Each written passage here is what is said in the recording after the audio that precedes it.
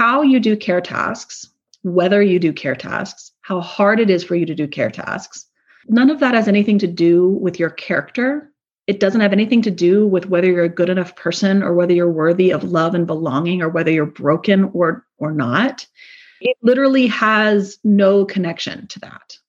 So how you do it doesn't matter. Both people need to embrace this idea that good enough is perfect so that the sort of over functioner can stop after a while and the under functioner can go, actually, it's okay for me to walk into my kitchen, do 2 things for 5 minutes and then leave. Welcome to another episode of the Poised, Powerful Parenting Podcast. I'm your host, Sarah Mahan. I coach movement, alignment, and the empowerment that comes from understanding how your body works. This podcast is all about helping regular people adapt to the physical and emotional challenges of new parenthood and hearing some good stories from people getting the crash course. I'm so excited to introduce you to KC Davis.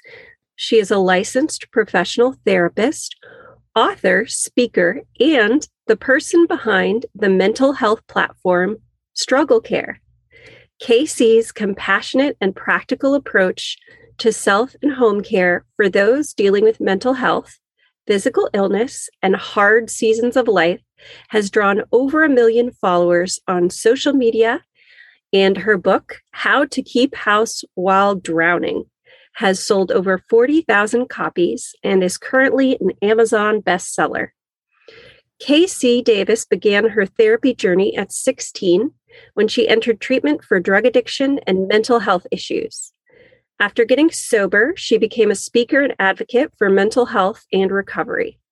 Professionally, KC has worked most of her career in the field of addiction in roles such as a therapist, consultant, and executive director. She lives in Houston with her husband and 2 daughters. So welcome, KC. Hello, I'm so glad to be here. Yeah, how are you today? I'm good. That question has become such a loaded question in the last 2 years. Oh, sure. But I'm good today. I am getting the time today to create and do this podcast. I just feel so lucky, working on my platform is really energizing to me. Mm-hmm. And finding the things in my life that are energizing and life-giving have made all the difference. And then being able to figure out how to get the space to do those things despite 2 little kids and a house and a family and all of that. That's kind of the dance of my life. Yes, there is no, catching up. No. So I found your platform and I forget how. I'm sure it was a series of one internet thing led me to another. And I was reading your book in my son's bedroom on my phone while I was falling asleep. Your book, How to Keep House While Drowning. And I have to say, it's so different and so refreshing. If you haven't read some of the things that are out there, it's a really different take on when you feel like you're completely overwhelmed with your responsibilities that you don't even know where to start. And I will say some aspects of this. For example, I had postpartum depression, and I experienced this a lot of times as very heavy fatigue.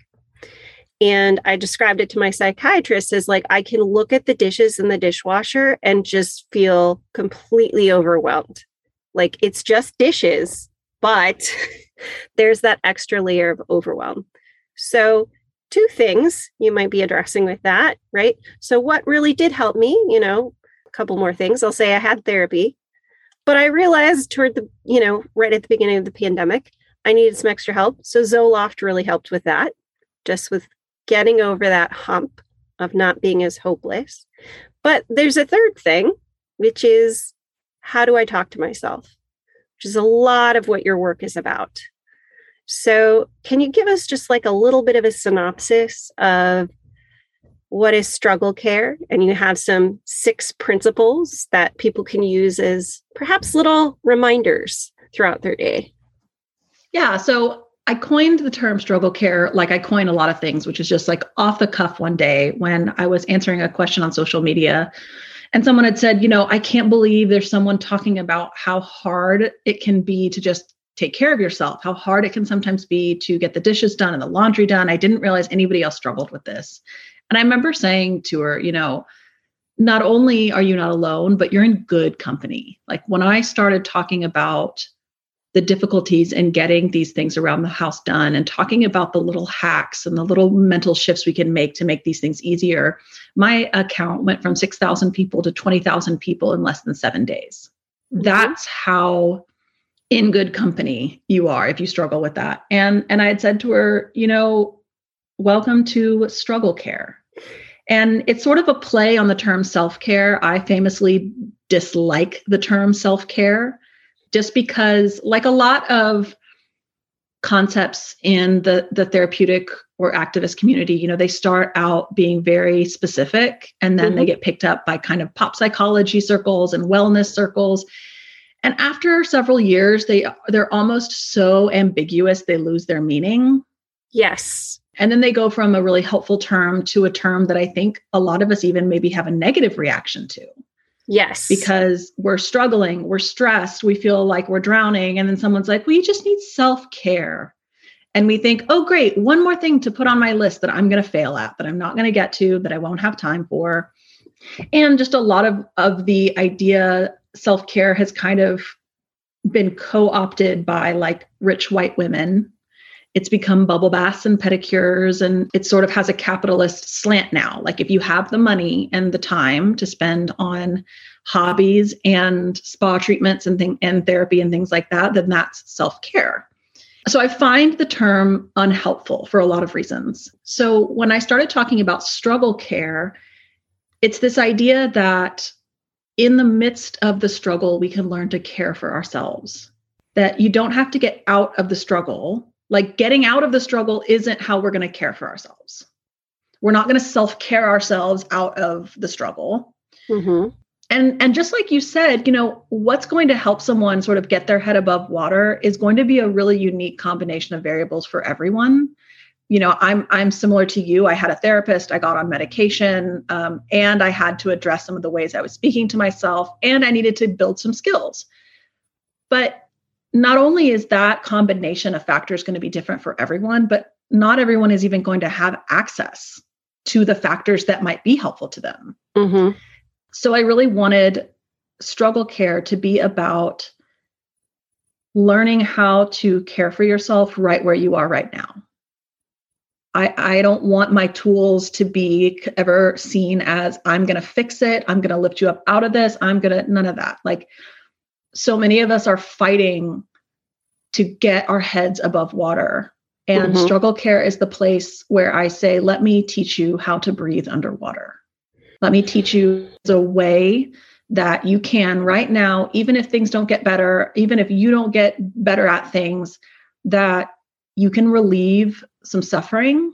Mm-hmm. You can introduce some relief, and we can begin to cultivate a functional space where you can begin to have pockets of contentment and joy, even in the midst of chaos. Mm-hmm.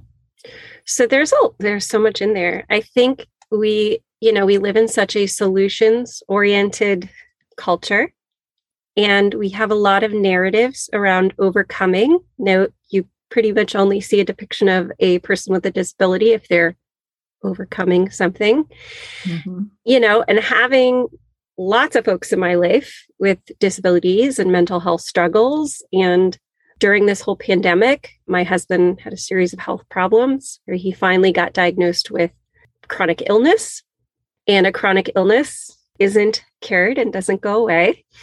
It's sort of recognizing that, these struggles, they're not going away. We shouldn't put off for the time when things are, quote, better, whatever that is, we have to figure out, and we're in the process of figuring out, okay, what's going to work for us right here. And it's might not look like somebody else's home and how they handle things. Yeah, I think that's right. And there's a lot of practitioners and researchers out there that are doing such incredible research and work around these concepts of self-compassion and shame and vulnerability and courage. I mean, I'm thinking about Dr. Brene Brown, Dr. Kristen Neff, and I was so influenced by them as a therapist and as a clinician. And then I got, stuck inside my home for 18 months during the pandemic lockdown. And I think what happened really was that a lot of these concepts that I had been using in my practice, I had to learn how to use them in my home with these very specific logistical concerns I was having about getting my dishes done. And so I like to think of Struggle Care as also a platform where we're going to talk about how to help ourselves function in the areas where I think most people take for granted, right? Like, I don't think most people are, when you think about like, oh, I'm struggling, where do I go? And it's like, well, here's how you can work on your relationship. And here's when you struggle with your, a lot of it's kind of high level, existential. I want to find myself. I want to be more enlightened. I want to be more authentic in my relationships. And all that stuff is wonderful. But I like to think that what I'm doing is taking a lot of those concepts and bringing them like way down to the floor of the hierarchy of needs, where, someone may not be thinking like, how do I show up more authentic in my relationships and follow my dreams? They're just thinking, I have maggots in my crock pot because I'm too overwhelmed by my dishes. And now I'm too scared to tell anybody that I'm overwhelmed by my dishes. And now my choices are to either try and clean this crock pot, which I've been trying to do for 3 weeks, or maybe I could throw it away, but then I'd have the shame about how I'm killing the earth. And like that, someone in that spot isn't necessarily thinking about like, how do I show up authentically and change the world? But people need help right there. We need help with, I have postpartum depression and I can't seem to get my teeth brushed.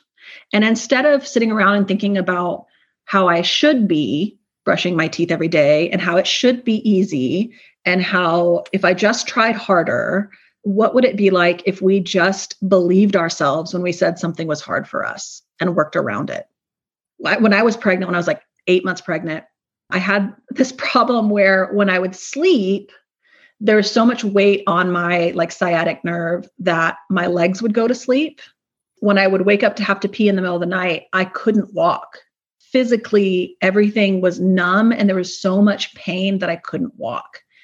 When I went to my physical therapist and said, like, this is happening, like if you made me stand up, I would fall to the floor. He had this approach where it was like, this is a legitimate struggle.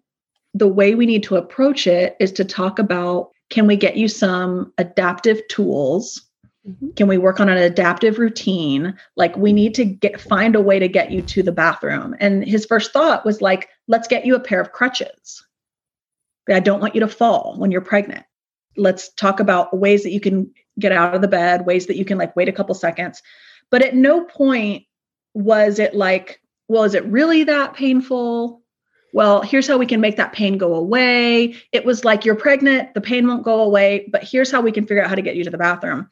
And I like to think that most of us have these categories in our head of like problems that we think are legitimate and deserve that kind of approach, and problems that we feel like are not legitimate, right? Like if I go to my dentist and say, I'm just having trouble getting my teeth brushed, maybe if you have a good dentist, they'll approach it a certain way. But most people would be like, yeah, listen, I'm going to give you a lecture on how important it is to brush your teeth. I'm going to tell you that like, you just got to do it. Like you just have to do it.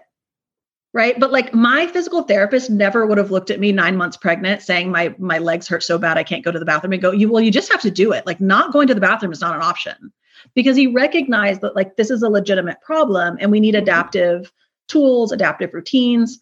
I think what I would like for people to hear from my platform is, let's take these things like I'm having trouble brushing my teeth. I'm having trouble changing my sheets. I can't seem to get into the shower for weeks at a time. And what if we just assumed that was a legitimate problem and approached it in that same way that my PT did, which is what kind of routines could help? What kind of tools could help? How could we change the environment and introduce some sort of little life hacks that could help you not fix the barrier? I can't fix your depression. I don't know why your executive functioning is out of whack and can't brush your teeth. I don't know I can't make your sensory issues go away. But if we treated this like it was a legitimate barrier and figured out how to work around it so that you could have better quality of life, and that takes a lot of mental shifts. And that's kind of where that part about how we talk to ourselves comes in. Mm-hmm. So I think we should go through the 6 pillars, just briefly cover each of them. And then I think it'll kind of make clear why this is different from sort of our American, just try harder as a solution to basically everything. Yeah. So what happened was, as I was answering people's questions, I really found that the questions and the concerns and the struggle around this concept came in basically 6 different little buckets. Mm-hmm. And so the 6 pillars are the concepts that sort of undergird this big paradigm shift we're going to make. And the first one is that care tasks are morally neutral.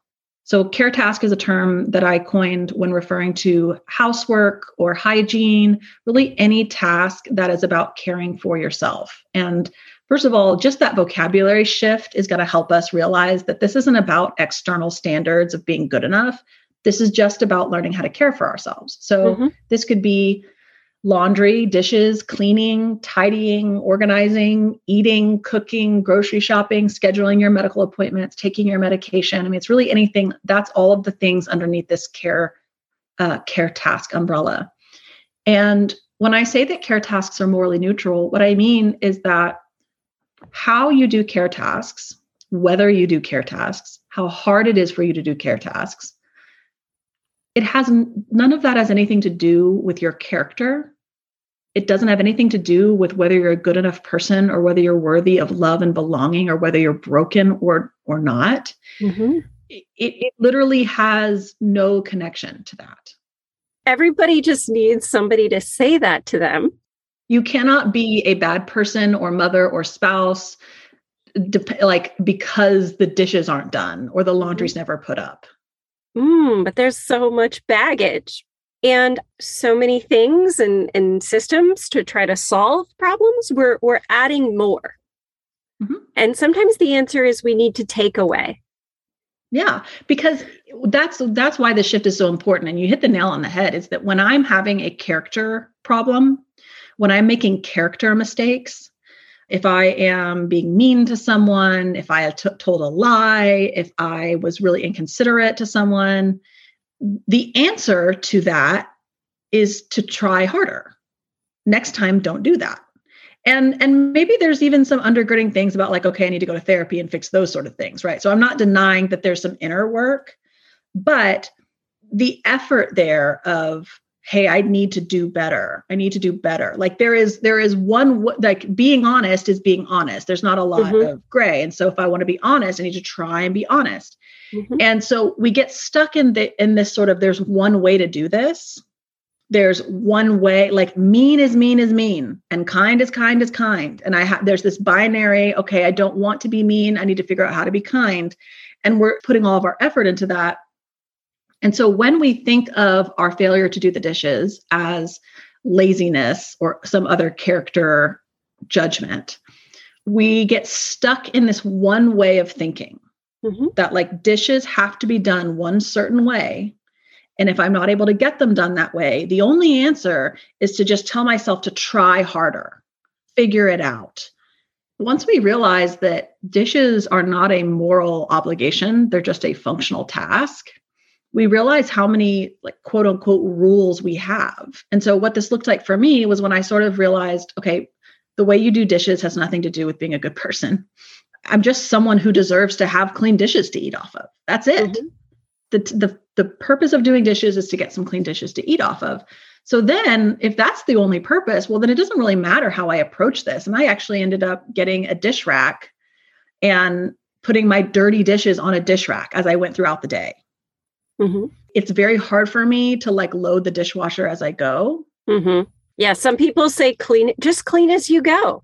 Right. And that's that sort of almost moral obligation stuck in. There's one way to do it. So just do it. Just do clean as you go is literally just someone saying, do it better.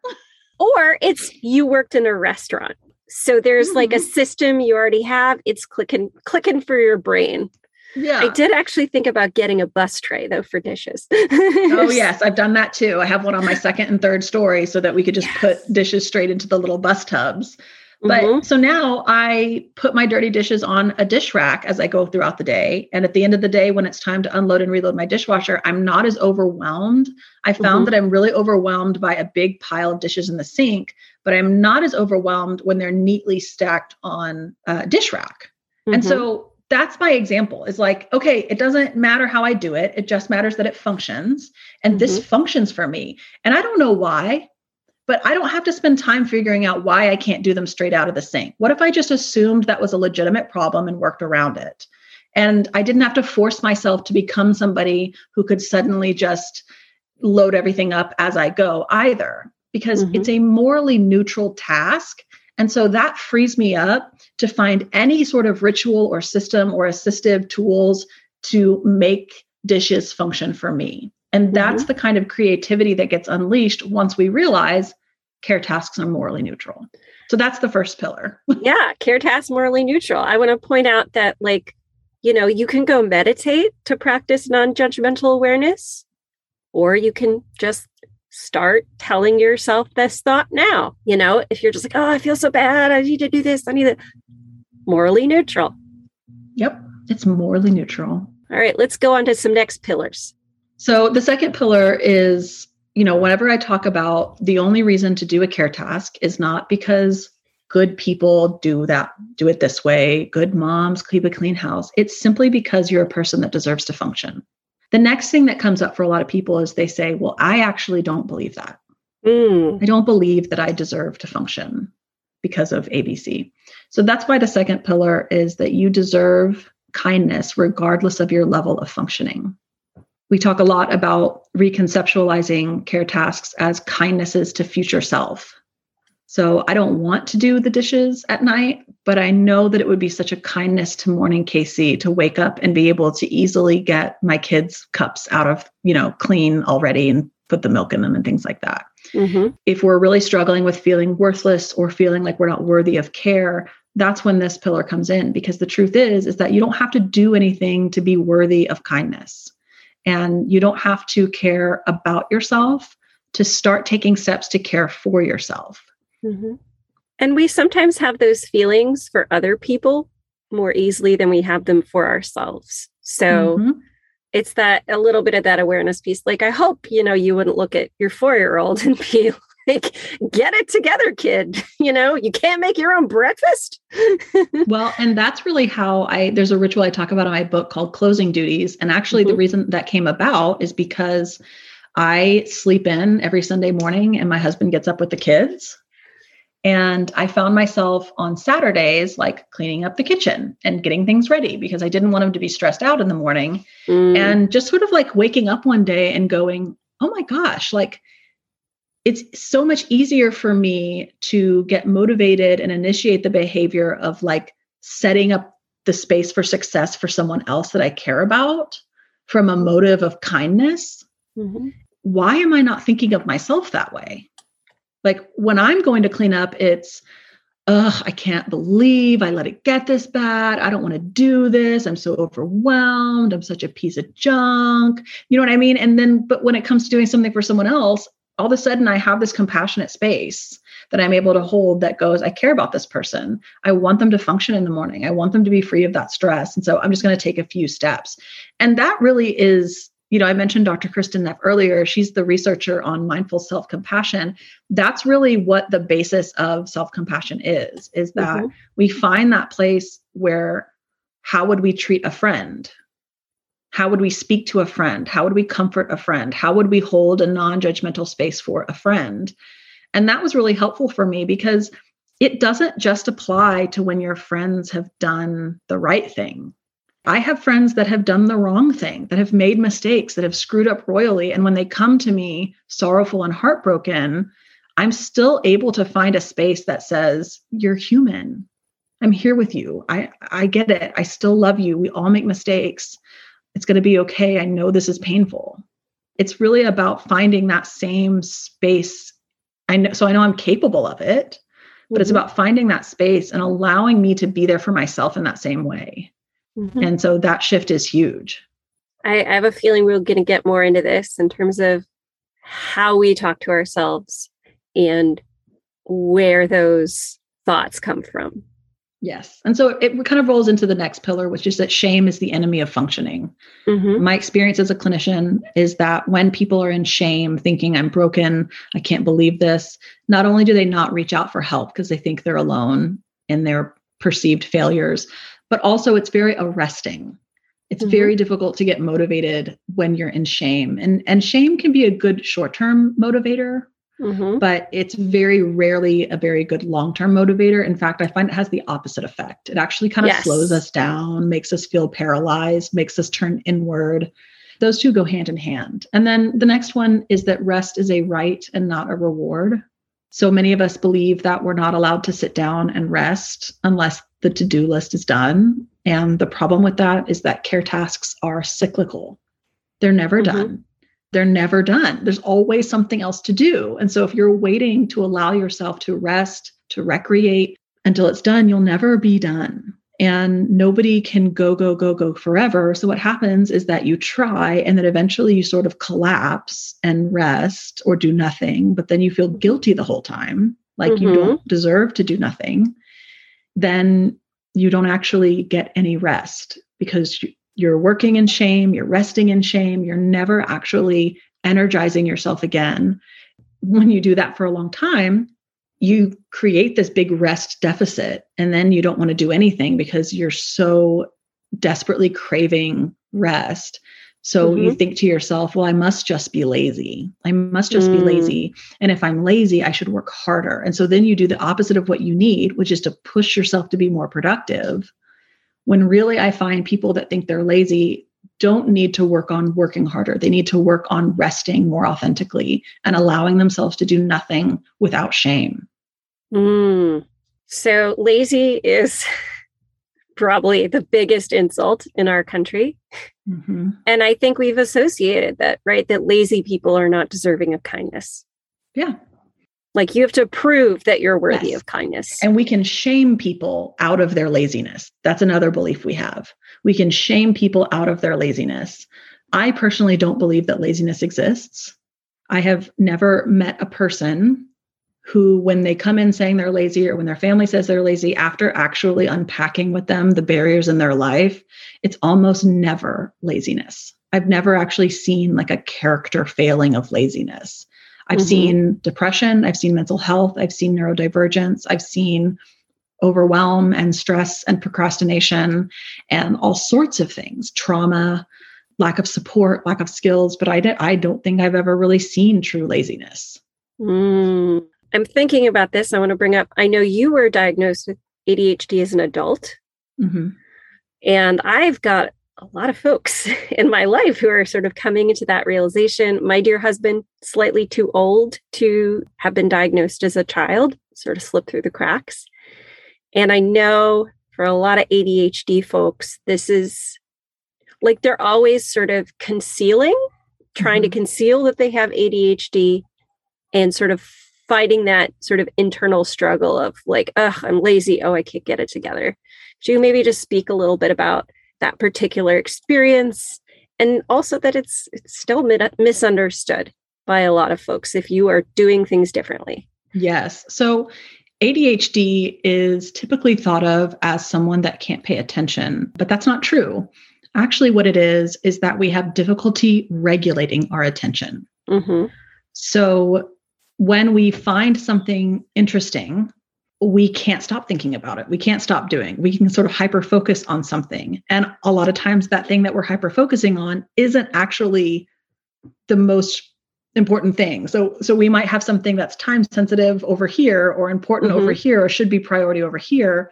But instead of saying, well, I'm going to pay attention to this thing, it's hard for us to pay attention to that thing. And we get distracted onto something that is capturing our attention. And so it's about regulating that attention. And it affects a lot of executive functioning in the brain. And executive functioning skills are things like working memory.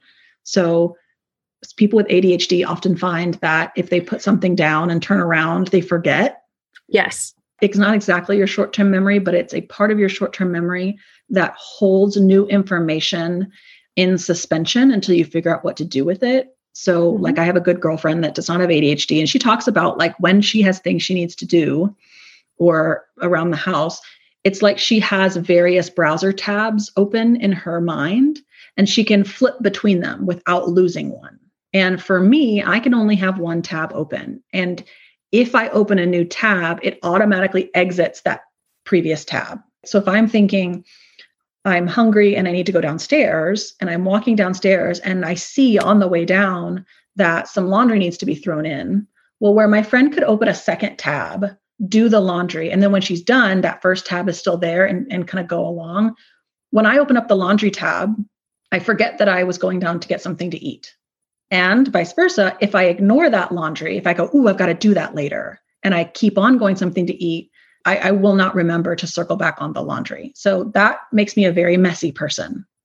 We have difficulty prioritizing. We have difficulty with something called task initiation. We know we need to do something, but we can't seem to make ourselves do it. So it's really about regulating that attention. We have difficulty with transitions. It shows up in a very stereotypical way with some children, but a lot of children fall through the cracks. Like, for example, I was always very good at school until I started having addiction issues.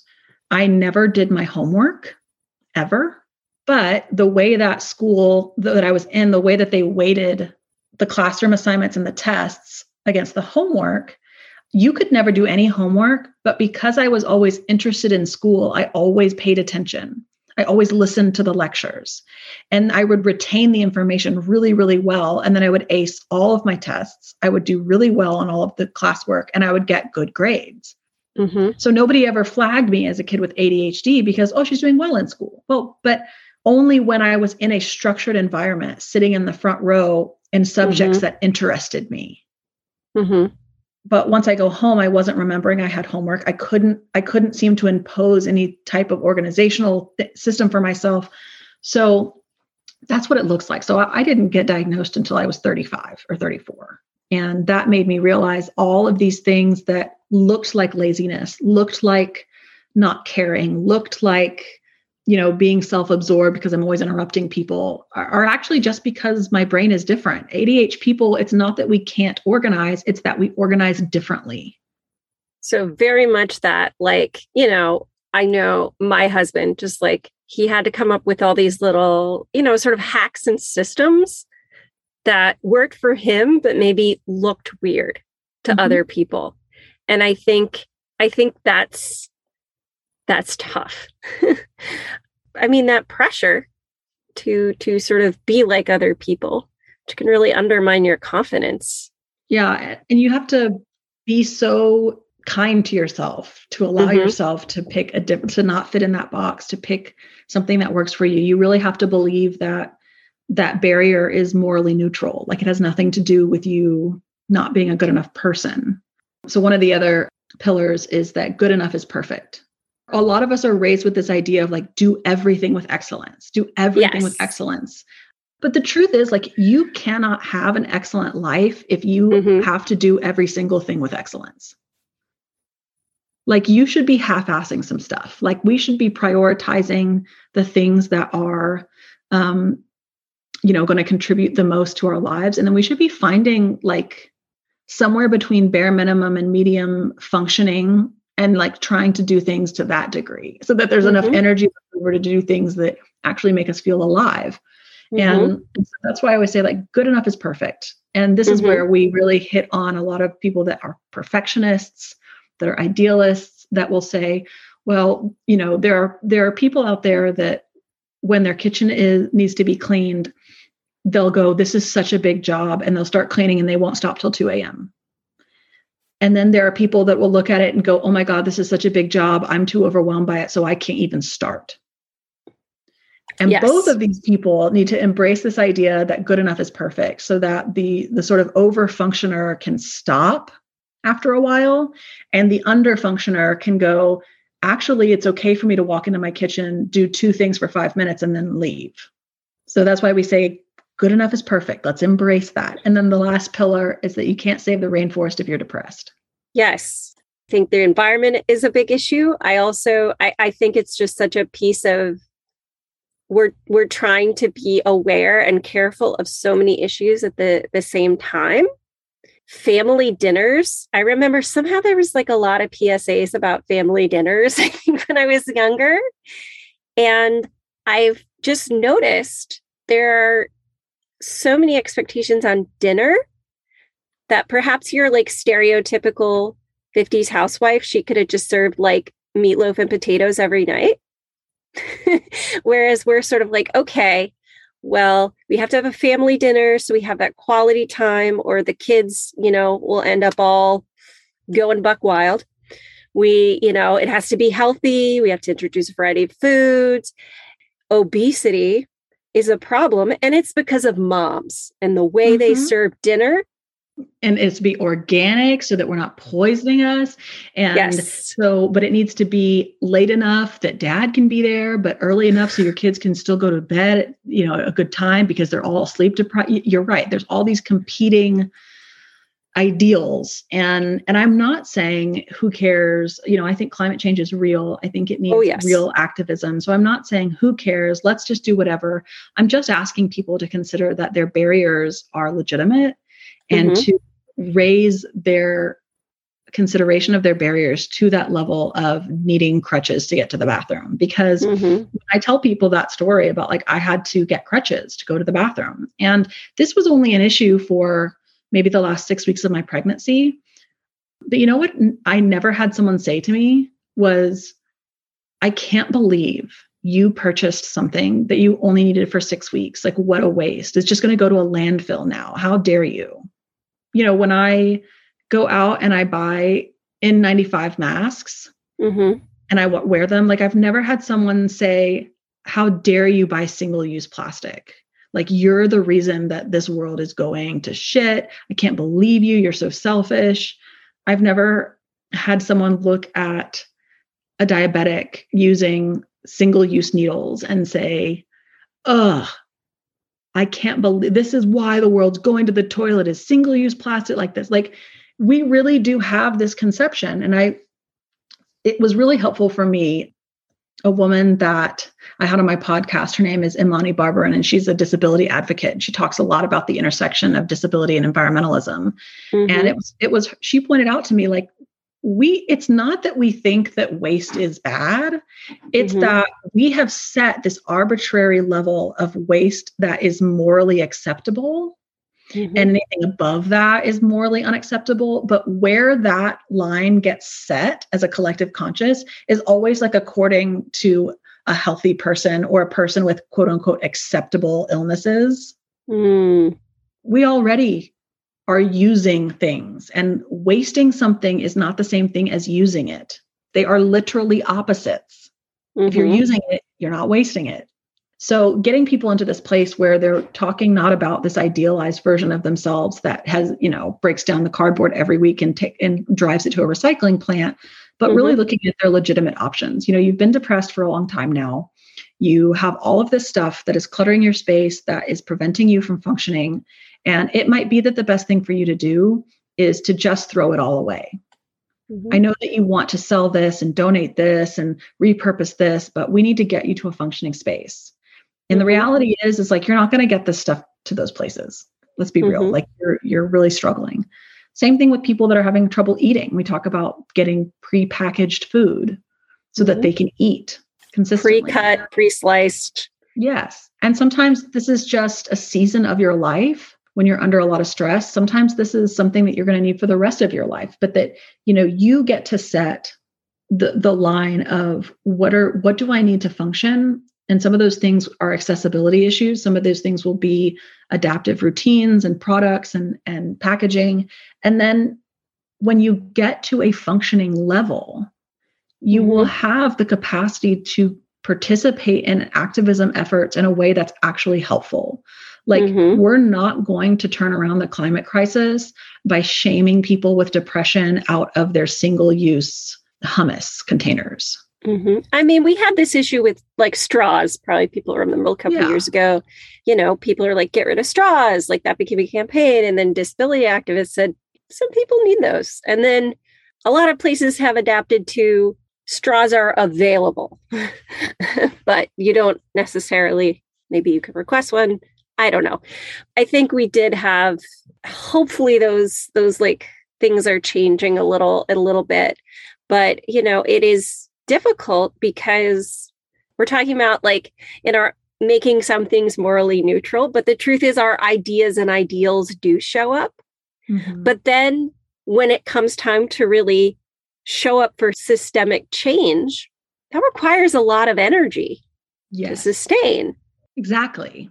So you have to be mindful of where you're spending your energy. And we don't need a few people doing environmentalism perfectly. We need a lot of people doing it imperfectly. So choosing the way in which you can engage in the causes that you care about, where your effort is going to go the farthest. And I think choosing between your household using a little bit more plastic or a little bit more electricity so that you can function, or a little bit more water so that you can function, to be able to have the energy to engage on a systemic level. Because again, like the climate crisis is not going to be turned around by individual households going waste free.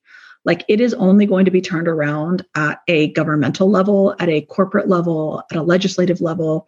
And that takes a lot of people with enough capacity to lobby for sustained change.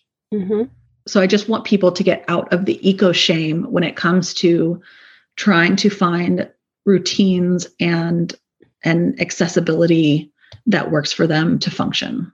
It is sort of interesting because the reality of the fact is like, we don't know what goes on in other people's homes in some senses, especially, in COVID times.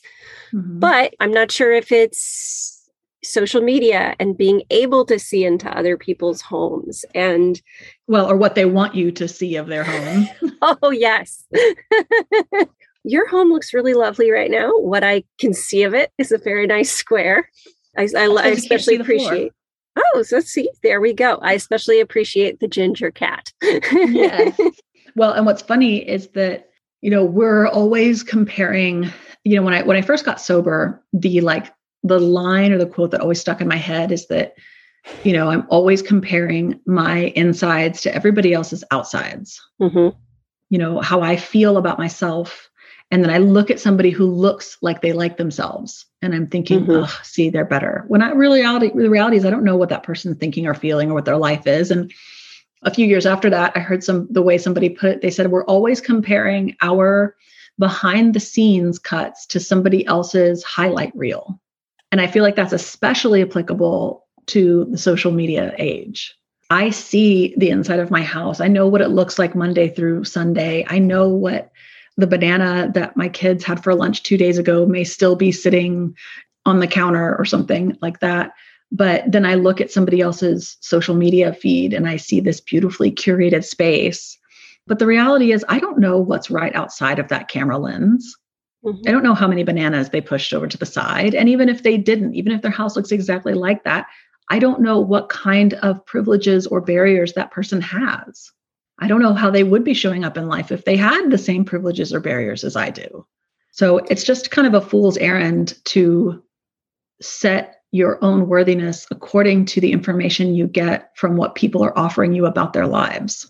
And you, quite famously, you let people watch you clean your kitchen on TikTok.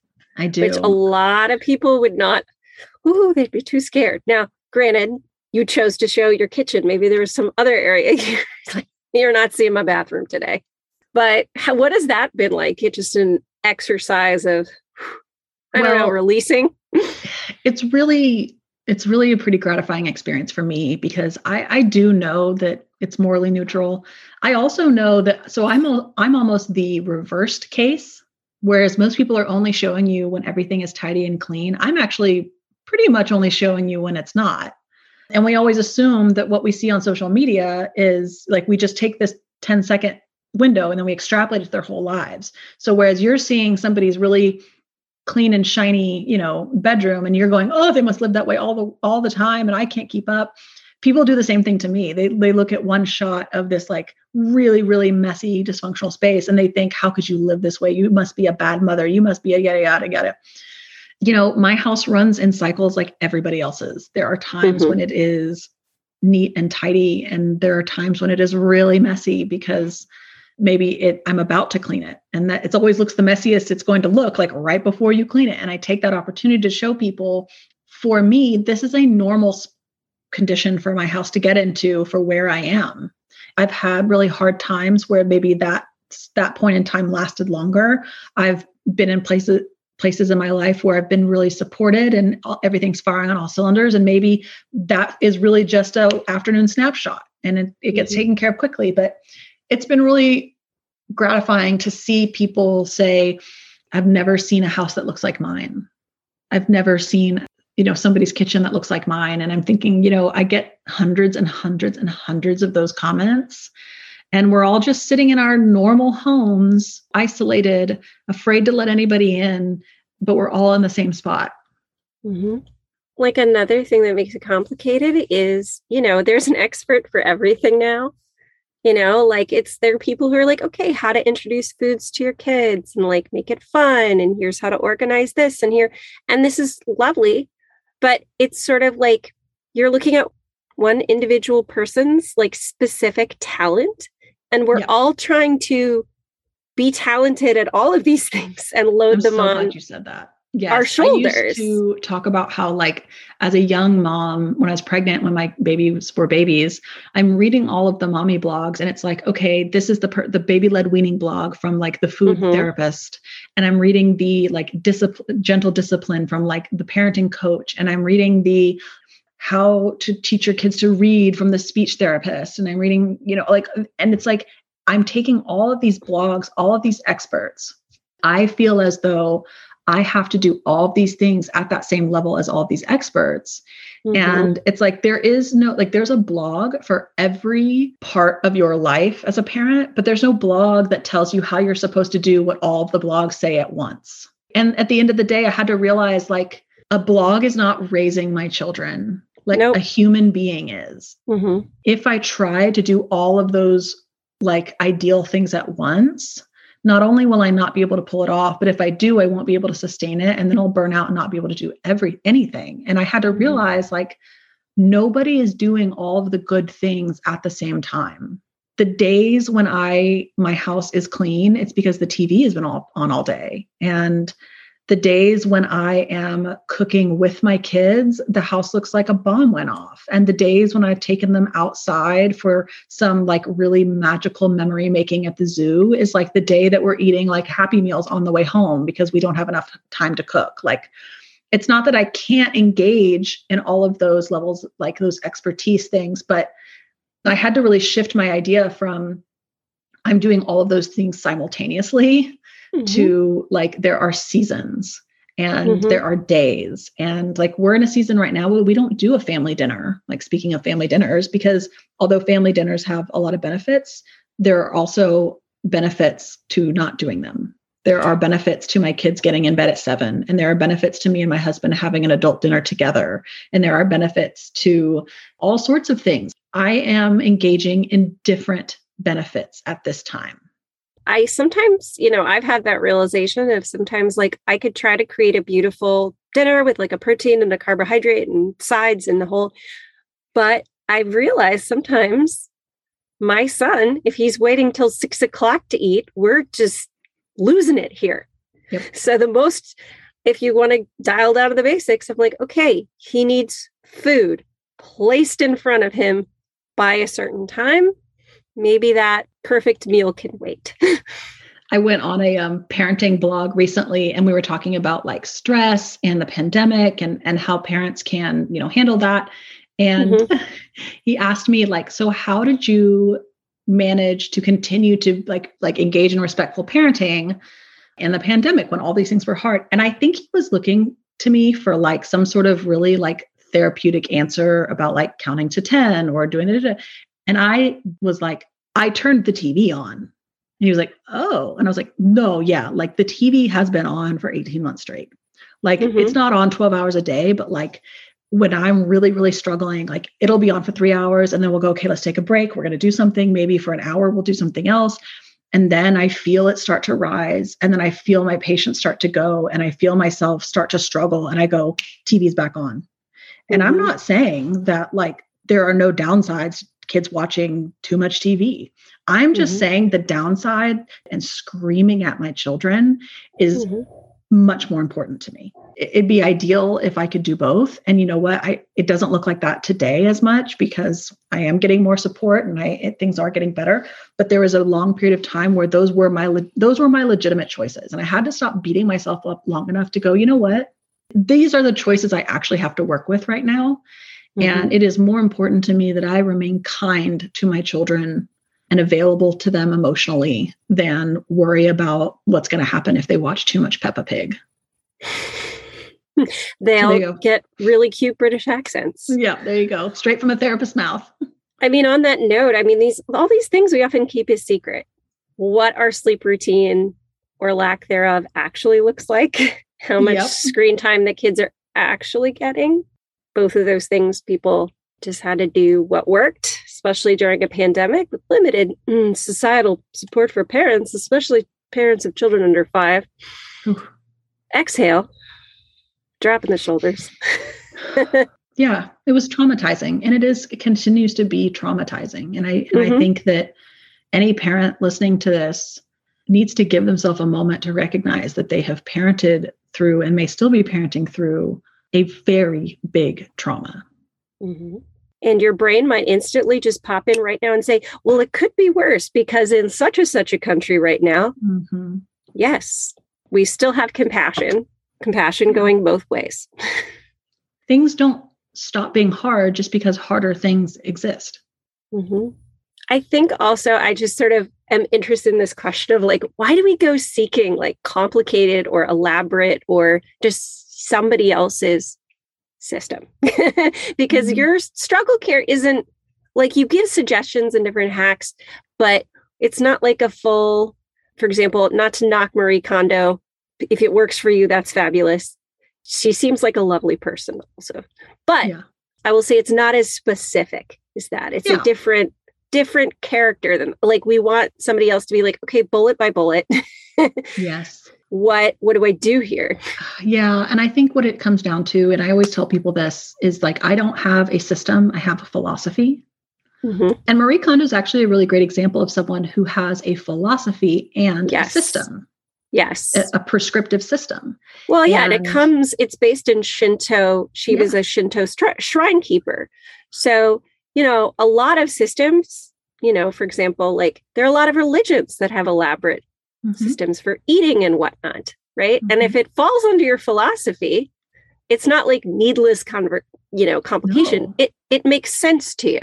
It enriches you. I did those systems, and turns out none of those systems worked for me, but I still was impacted by parts of her philosophy that to this day have changed my relationship with my home, particularly her philosophy around gifts and whether that gift has already been given to you. And so you don't need to hold on to the actual object. Like that has been really helpful to me.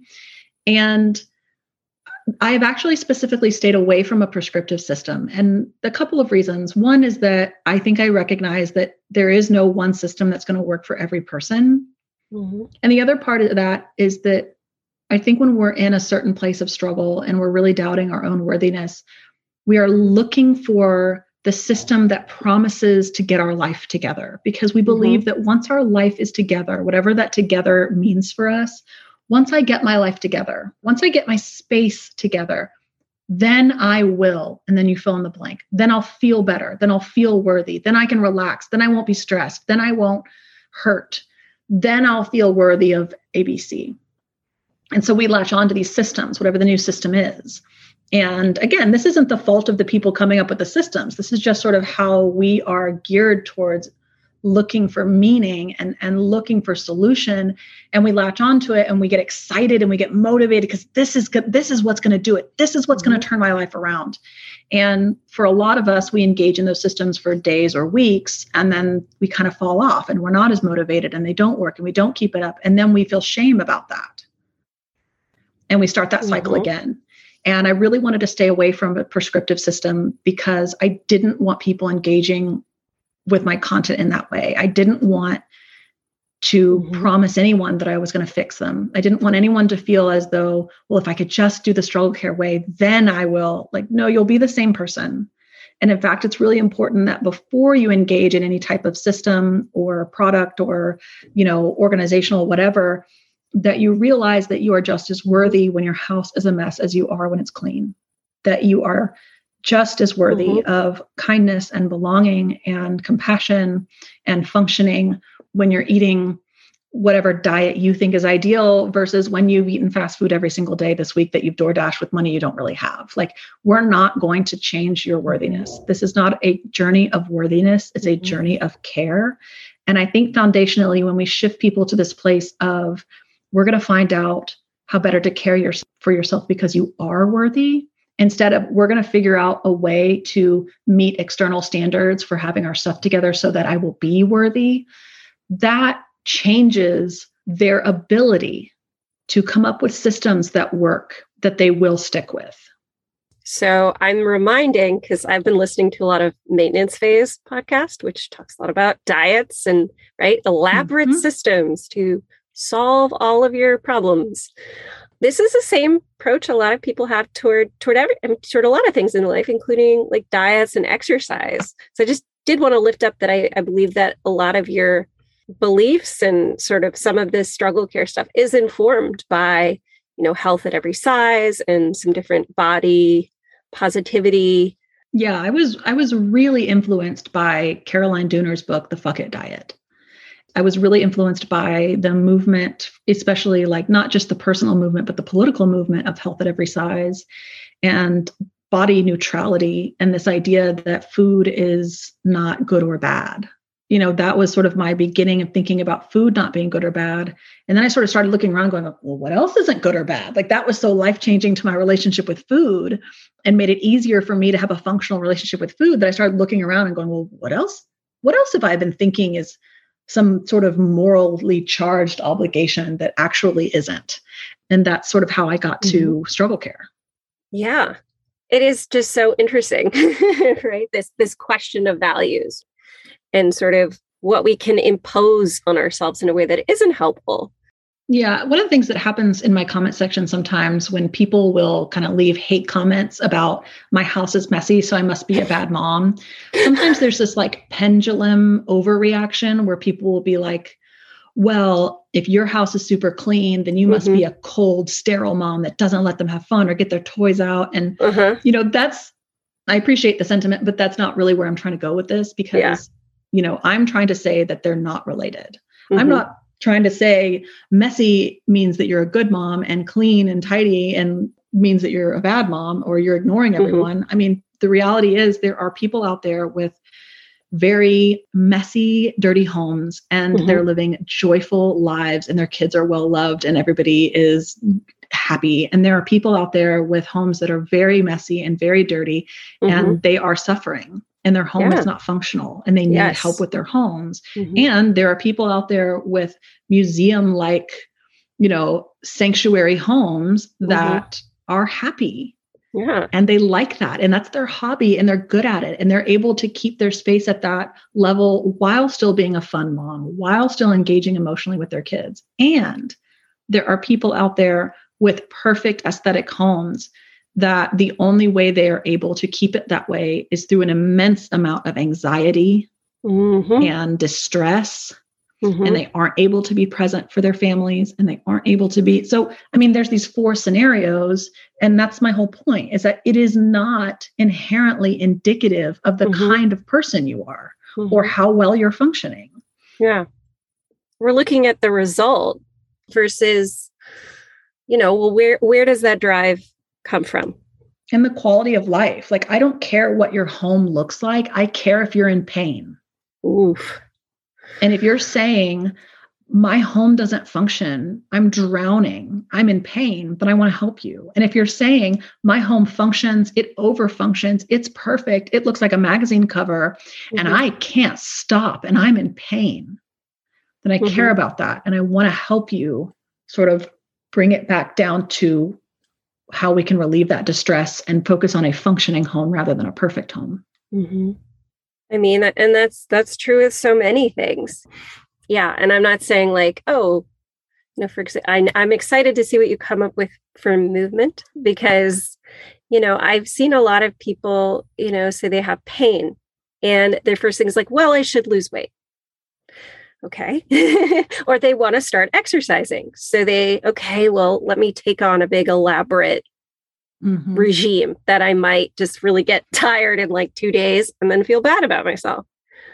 So I think it's coming back to that, like, okay, how can we make this simpler so that it really isn't like fixing you, but it's moving you, it's giving some momentum to your life. Yes. Momentum is a huge thing I talk about in my book. And I actually recently rewrote the book. So there's a second edition of my book, same title, How to Keep House While Drowning, that I'm releasing with Simon Element, which is an imprint of Simon & Schuster.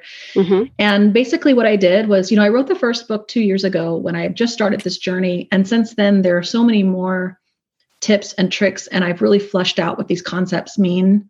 And so when I wrote the book, I basically went back through and I kept all of the content that was really helpful, but I really refined things.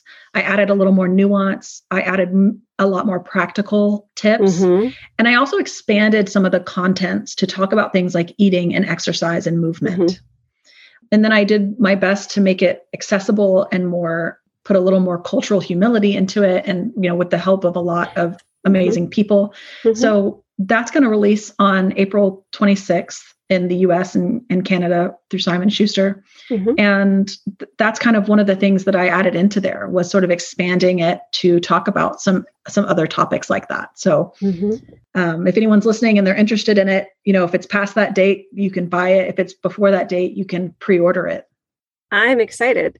It is interesting. Like you've gotten most authors, this is a new thing to basically be able to get the kind of feedback you've gotten in real time. It used to be just sort of write a book, you put it out there into the world, people buy it or like it or they don't. But it must be interesting seeing, what people bring to the table. Yes, I feel very, very blessed to have gotten the experience to get so much feedback, to know what's helpful, what to lean into, what to add. If you are looking for some non-judgmental help in not answering all your questions, because sadly, I think we've just come to the conclusion that nobody has the solution. We have to develop our own systems in terms of what we value and what ends up fitting into the various pieces of our lives, the reality of where it is we're living right now. If you want that kind of a book, you can look for the next edition of How to Keep House While Drowning. You also have your own podcast that's coming up very shortly. So that's exciting. Yeah, I'm hoping to release that. It's just called the Struggle Care Podcast. And I'm hoping to release that in the next few months as well. So, and this whole, you've had I believe your therapy practice, but also sort of developing this struggle care. It's sort of, you accidentally developed like a whole brand. Yeah, totally on accident. So what's it like, I think, telling other people, speaking not judgmentally and to sort of have to like, oh, okay, I also have to like live this for myself. Basically, is it helping you to sort of continually reinforce that work? I think one of the coolest things that I like to tell people is that this is a journey that my audience is watching me go through just as much as a journey that I'm helping other people walk through, which is why I think rewriting the book was such a cool experience, because over the last, year and a half, these concepts changed my life. And it didn't just change my life because all of a sudden I have a platform and a full-time job. They changed the way I was relating to my home. They made my home more functional.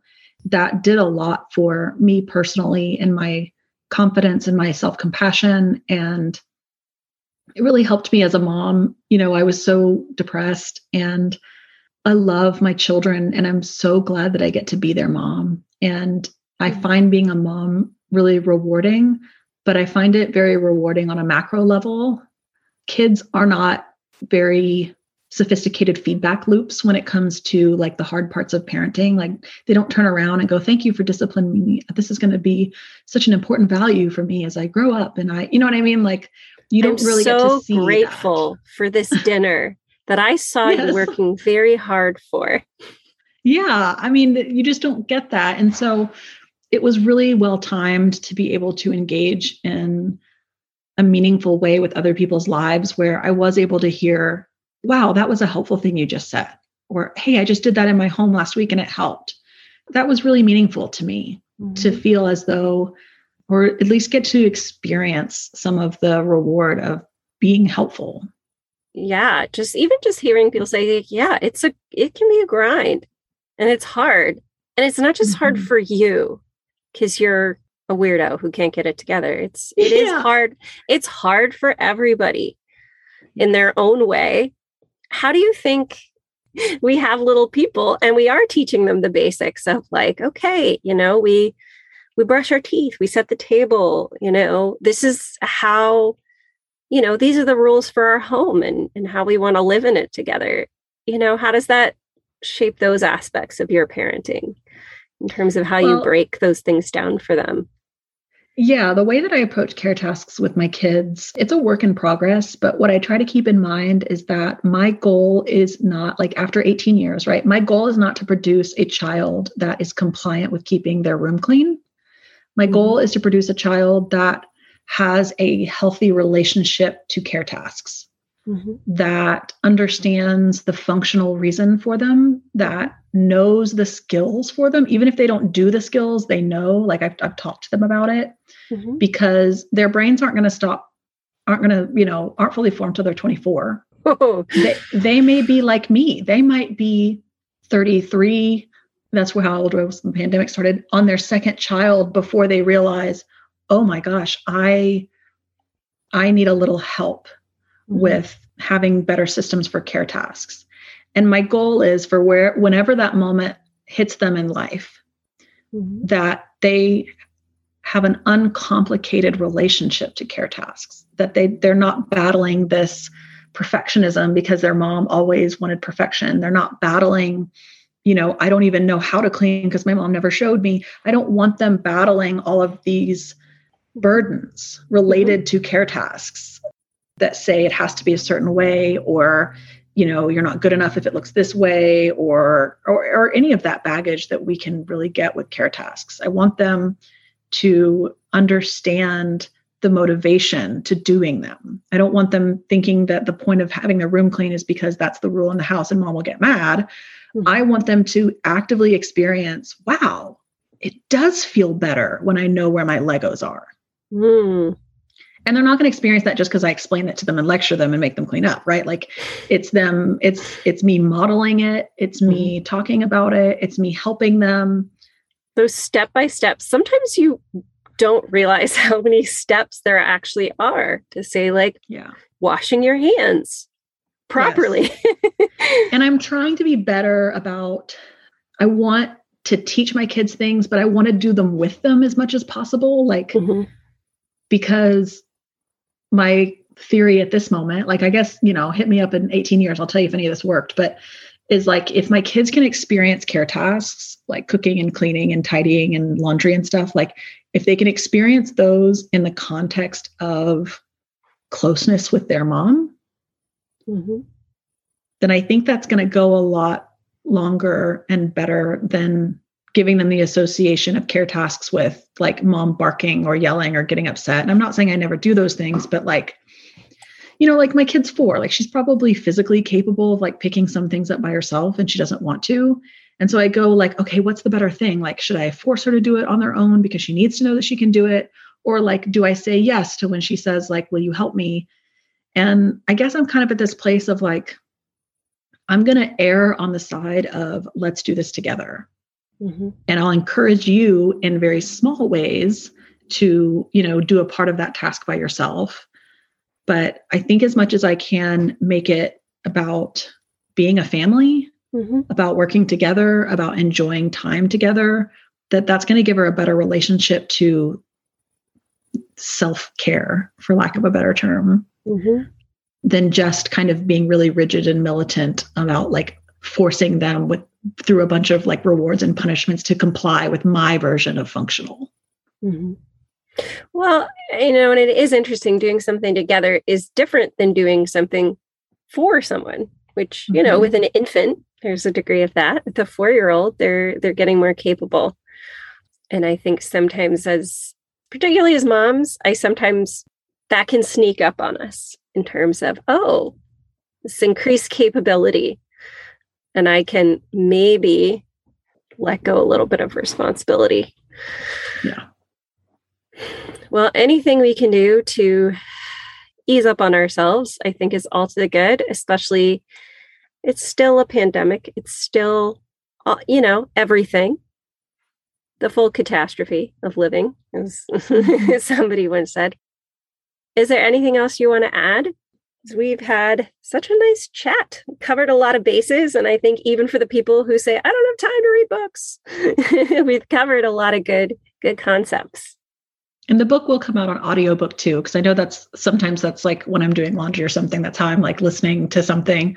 Mm-hmm. But no, I just, I really hope that anyone listening is able to be a little bit more gentle with themselves today, because I think that that's sort of the first step is just, what if I just assumed that my struggles were legitimate? Thank you so much for listening to this episode of Poised Powerful Parenting. I'd love it if you shared this episode with a friend who you think would benefit from it. If you'd like to know more about movement and mindfulness for new and expecting parents, head over to poisedpowerfulparenthood.com for support. I hope you find the support you need, because you are growing and changing too.